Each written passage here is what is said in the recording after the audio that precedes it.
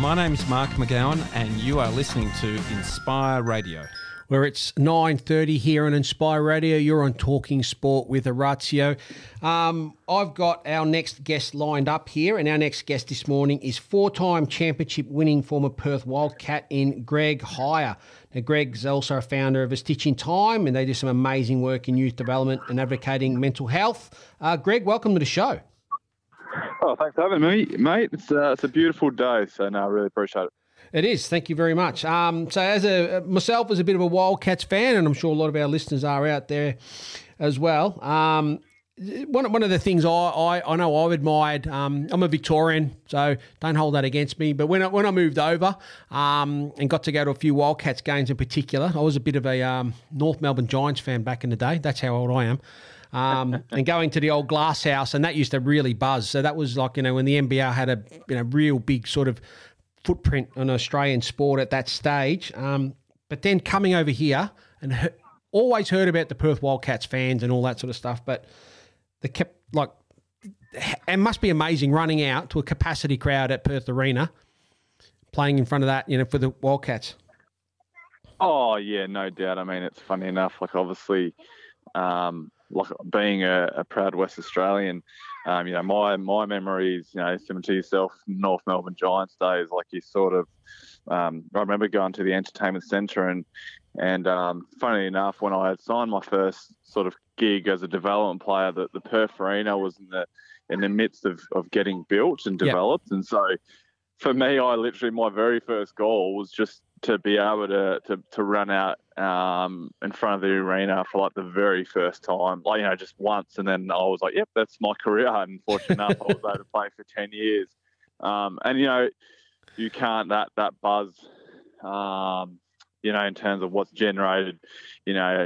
Obviously Victorians would understand it. You love or hate to be on that side. It's The fans are extremely passionate. I mean, every fan base would say they're the smartest, but I think just because of sheer numbers, once you got rolling, and one thing that was quite evident with Perth Wildcat fans is that obviously Bryce Connors and sensational plays would always be acknowledged, but the effort plays, the taking a charge, getting a big rebound, or, a play that was that sort of that 1%er would get recognised. And, that's obviously what I thrived as a player. And it was always quite special hearing that. Definitely. And finals games at the arena must have been, outside, because I know, those tickets are as rare as hen's teeth. They get snapped up in 2.5 seconds flat when they're on sale. But, I just think it's one of the best shows in town, and then hopefully we'll be able to get that back up and running to nearly full capacity come the new NBL season. But 4 championships. I mean, winning the first one must have been amazing. But can you describe the feeling of the final buzzer goes and that's it? You're a championship winner. It must be amazing. Yeah, I mean, and that's why you play sports, to play at the highest level, irrespective of what you do. You don't, obviously, I watch junior sports, it's the championship for wins and losses and ultimately a championship. And, you're spoiled as a Perth Wildcats fan. I was even just talking, I caught up with Jesse Wagstaff last night, and, he's won 6 championships, and we're talking about numbers being retired. It's crazy to think, we walk away and, when I get introduced, even for example, 4 championships, and it's like, oh yeah, it is what it is. And it's amazing. It is incredible, the success that the club's enjoyed for those amount of years. And even when you look at Eric Watterson, we recently in the week I caught up with him, and he's an icon. You talk about, I guess, the heydays and these clubs that were so successful for a long period of time, and he only had 2. So I think it is remarkable. I think it's understated maybe how amazing the club's been in the last decade or so in terms of the success. Yep. But when I won after winning our first one, we had lost a couple and pretty in difficult circumstances. My very first, I guess, grand final, I was really involved. Damien Martin got injured on the eve of the finals, so we sort of felt like we were, up against it, but we, still gave it a crack, and then another year we went to best of 3 and we lost in New Zealand. And to be honest, I lost that grand final series and had gastro the week off, so I'd lost 7 kgs just in the 3 games leading. So I was always like, wow, when am I ever going to get a good chance to play, and have a great opportunity to win a championship? But the good thing about them, all 4 were won in really different circumstances, contrasting styles. In terms of our style, never played in terms of our playing style, but from winning the first one, where James Ennis was arguably one of the greatest players to play in the NBL, and doesn't get recognised because he only played a year. But to then, later on in my career, where you're sitting at the bottom of the ladder, where jobs are on the line, and to then finally win it, to then have the chance to lift the trophy. Yeah, it's pretty remarkable. Yeah. And it sort of culminates all the hard. I mean, these are cliches, but I've been lucky enough to be around high performance sport for a while myself in my professions, and I understand the hard. Like it is real hard graft that goes into get in there. So the polished show that's out there on a Friday, Saturday, Sunday, whenever you guys are playing, I mean, the schedules are amazing, especially for the WA team. You're jumping on a plane and then you got to fly back and play the next day. And yeah, we won't go into that, but it's bloody hard work, isn't it? Like to get there. Oh yeah, and we see that all in life. Just with social media, like only the glossy things generally get shown. Yeah. But I think like even people would have and that's why I sort of even like to say the Last Dance documentaries. Yeah. And, you see even for a team that, even from that, I thought they were a dominant side that really had no, issues. And then on the other side, you're like, wow, okay, like they actually had to go through quite a bit. So, yeah there's no doubt, obviously travel, but, internally there's a lot of things that go on that, no one would ever know. And they'll never go out because that's the inner sanctum. Yeah. But I think that's what makes it that much more sweet. I mean, if every, all your listeners, there's a highlight in their life, especially if it's from a physical aspect, like I think that's why, not like people aren't going to, if they have an ambition, I'm going to run a marathon or I'm going to do a triathlon. It's because of that, I guess, you want to challenge yourself. You don't go, well, look, I'm just going to run 100 meters. Like it's people embrace the journey, but the journey is never really acknowledged. It's just not, how can you capture, that on social media? So yeah, look, it is, and I think that's even like from our last championship, that was obviously, I retired on top. That's rare. Yep. But the year was easily the most difficult, challenging year that I encountered over my career. So when you look at it and upon reflection, you're like, yeah, wow, that was pretty cool. Yeah, and I guess, I mean, we can go into it just a little bit later, but you can reflect back now on how much you would have grown as a person. I mean, like, the more difficult that the journey is, I guess, the more you grow, don't you? I mean, yeah, absolutely. I think,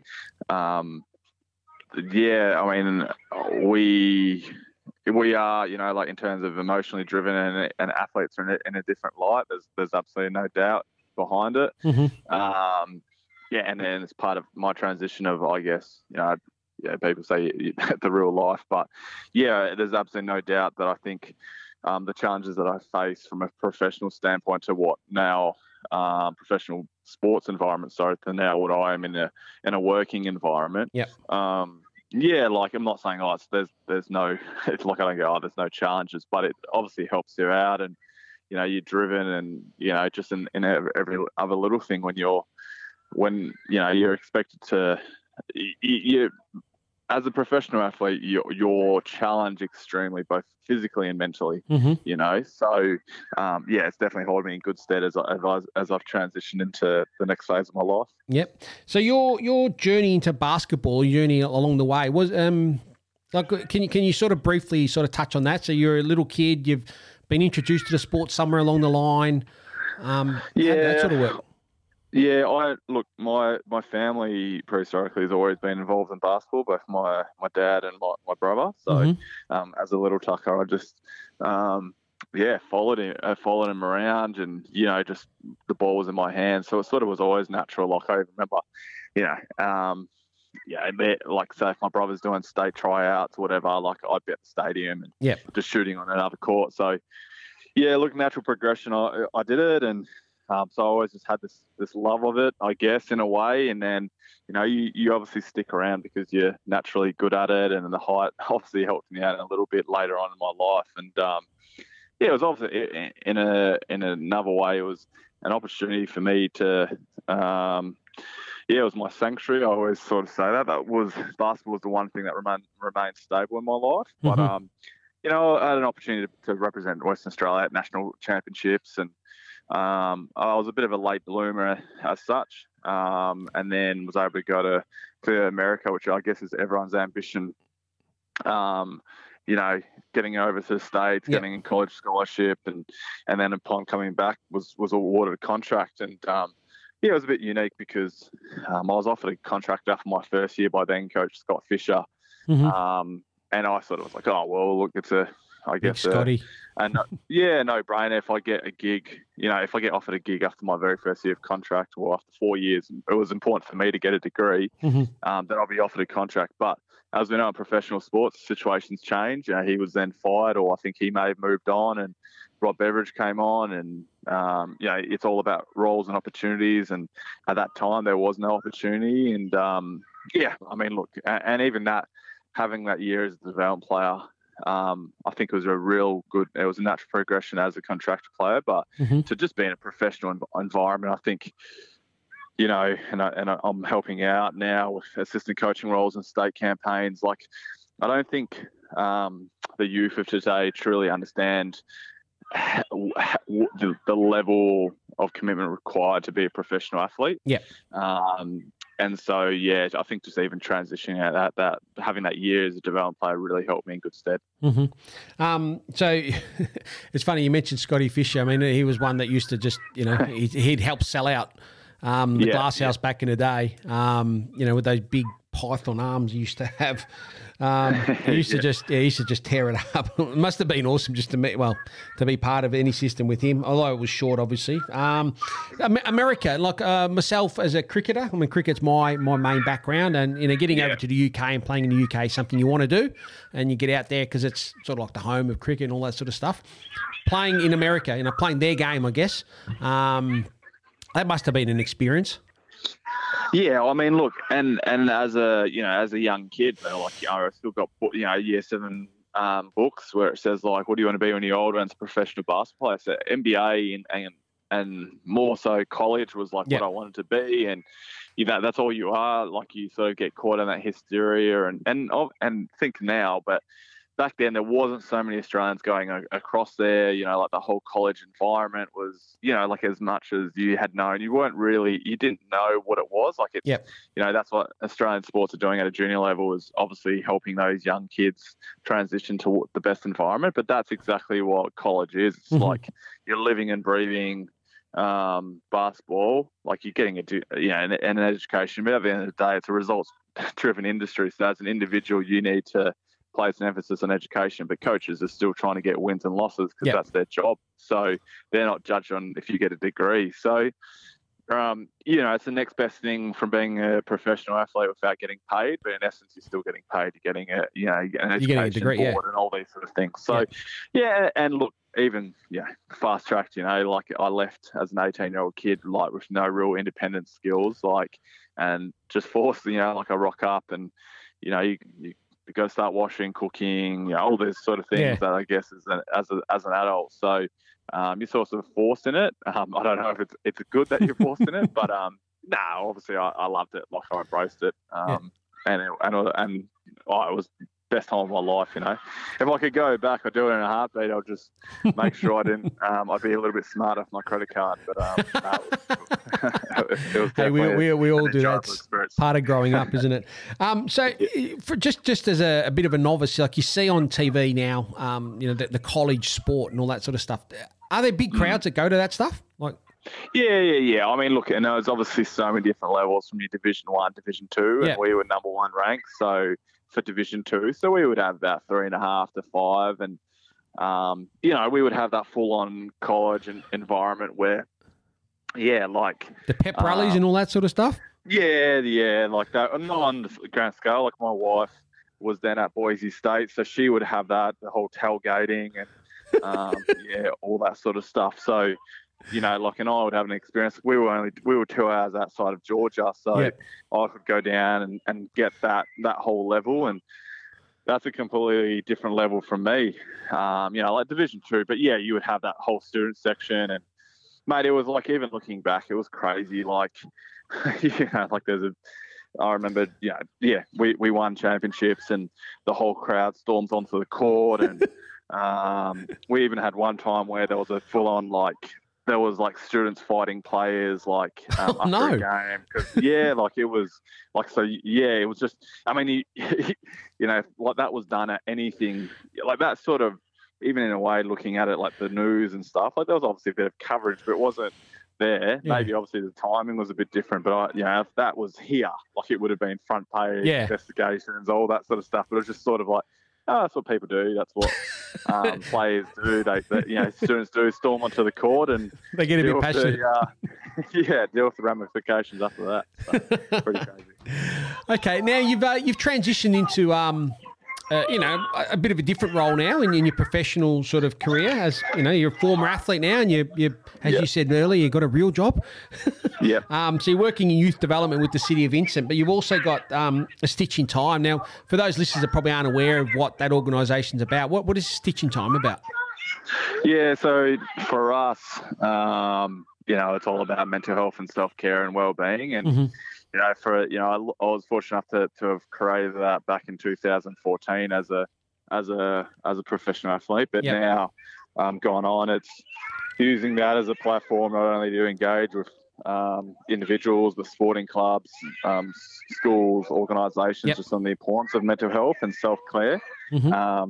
And we're working with our team right now is Brad Robbins, who is a former captain, and Dr. Marnie Lishman, who's a psychologist. So it's obviously people understand the importance of mental health, but how do we provide evidence-based practice, around that, and actually give people tools and tips on how they can manage their well-being. And as I mentioned briefly before, sport was that one thing that provided an opportunity or a platform to engage with a coach of mine was a mentor of mine, and that's where I see it. Mental health is becoming this really prominent issue, and we need to explore avenues and opportunities that continue education, continuing individuals and educating individuals about the importance of mental health, but how they can actually assist each other and themselves. And that's what our organisation purely does. So, look, it's we just don't, as a community, place an importance in mental health, and even as irrespective of what are we doing, from a community standpoint of funding and obviously awareness is at an all-time high, but unfortunately the statistics continue to increase regarding suicide and individuals diagnosed with mental health conditions. The other side is, I look at it just even from a human life aspect, in the last few, however long I've done it, we obviously get great traction, and I think it's because of the buy-in from organisations and individuals themselves. But I've gone to workshops where you might get 10 or 20 participants, and but that's purely on mental health. But then if I was to bring in a talent coach or a highly specialised coach, you would have 40 to 50, But at the end of the day, we're talking about 14 to 17-year-old kids where mental well-being would be more important, irrespective of what defensive schemes, what offensive philosophies, however someone's feeling. If they're feeling anxious, they're not confident, there's something going on in their life, we don't manage that, irrespective of talent level. We don't. So again, that's what we're continuing to preach. And obviously, we do it in schools, but just because of the natural connection with sport, we're obviously placing a high focus and priority on that too. So you get involved with some sporting clubs as well, I guess, like they might, or organisations, they might engage you as an organisation to come down and run some workshops and stuff? Yeah, well, the biggest thing is we're trying to eliminate this, your fly and flight model, tokenistic. It's one workshop and then come in once a year. Like it's a 3-year plan, a sustainable thing that we continue evaluating, and we can actually go, yeah, no, this is actually making it, there's qualitative and quantitative data behind it that's saying, yeah, we're actually, increasing mental health literacy in individuals. There's an increase in understanding what support services are around, all those sort of things. And that's what we're doing. We're partnering with Basketball WA. We're partnering with Athletics WA. We just met with Rowing WA. So for us, we're seeing we even seen the amount of funding that goes from a government standpoint. And whilst I understand it's even for me now, it's more needs to be invested into prevention and education. Yeah. Treatment's obviously really important, but I think we're at that point in the community where people know, like awareness is known. Like if you don't, if you ask what's 1 in 5, people say, it's the number that individuals are struggling with mental health conditions. So, look, I think awareness is important, but absolutely no doubt. But I think, there's always prevention is better than cure, right? So definitely. More and more can be done in that space, and you need to try and angle that way. Definitely. Okay. Look, I know you sound very busy in the background there, so I just got to say, that's always fun with the kids. Okay, I normally wrap up all my interviews with a speed round, so just some 5 quick questions you've got to answer as quick as you can. Okay, so we'll start with number 1. Most famous person you've met? Justin Timberlake. There you go. Wow, there you go. Your favourite sporting moment? Yeah, it would be a favourite sport myself or in life. It doesn't matter. It would be my last championship. Yep. Okay. A dunk or a three-pointer? Oh, mate, threes are way better than twos, and just because I can't dunk, so I'll take the You're the white man who can't jump. Is that what it is? Exactly right. Exactly right. LeBron or MJ? Oh, MJ in a heartbeat. Yep. I totally agree. It's not even a contest for me. Nah, for sure. Not that LeBron can't play. I mean, he's outstanding, but there's another level. MJ's just a completely different level. Absolutely. And finally, this is my tradition here: pineapple on pizza, yes or no?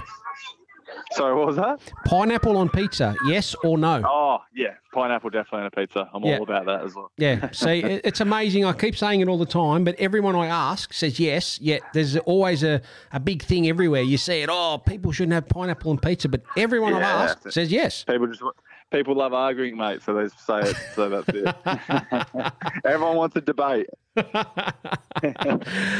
Look, Greg, it's been fantastic for you to spend some time with us this morning. It's been an absolute pleasure to hear your story in basketball and sort of what you're doing post-career, which is, we can all hang on to what we've done in the past, but it's what you're doing now is probably the most important thing. And you've got obviously your lovely little kids and your wife and your family, but also you're making a difference in the community with what you're doing with the Stitch in Time.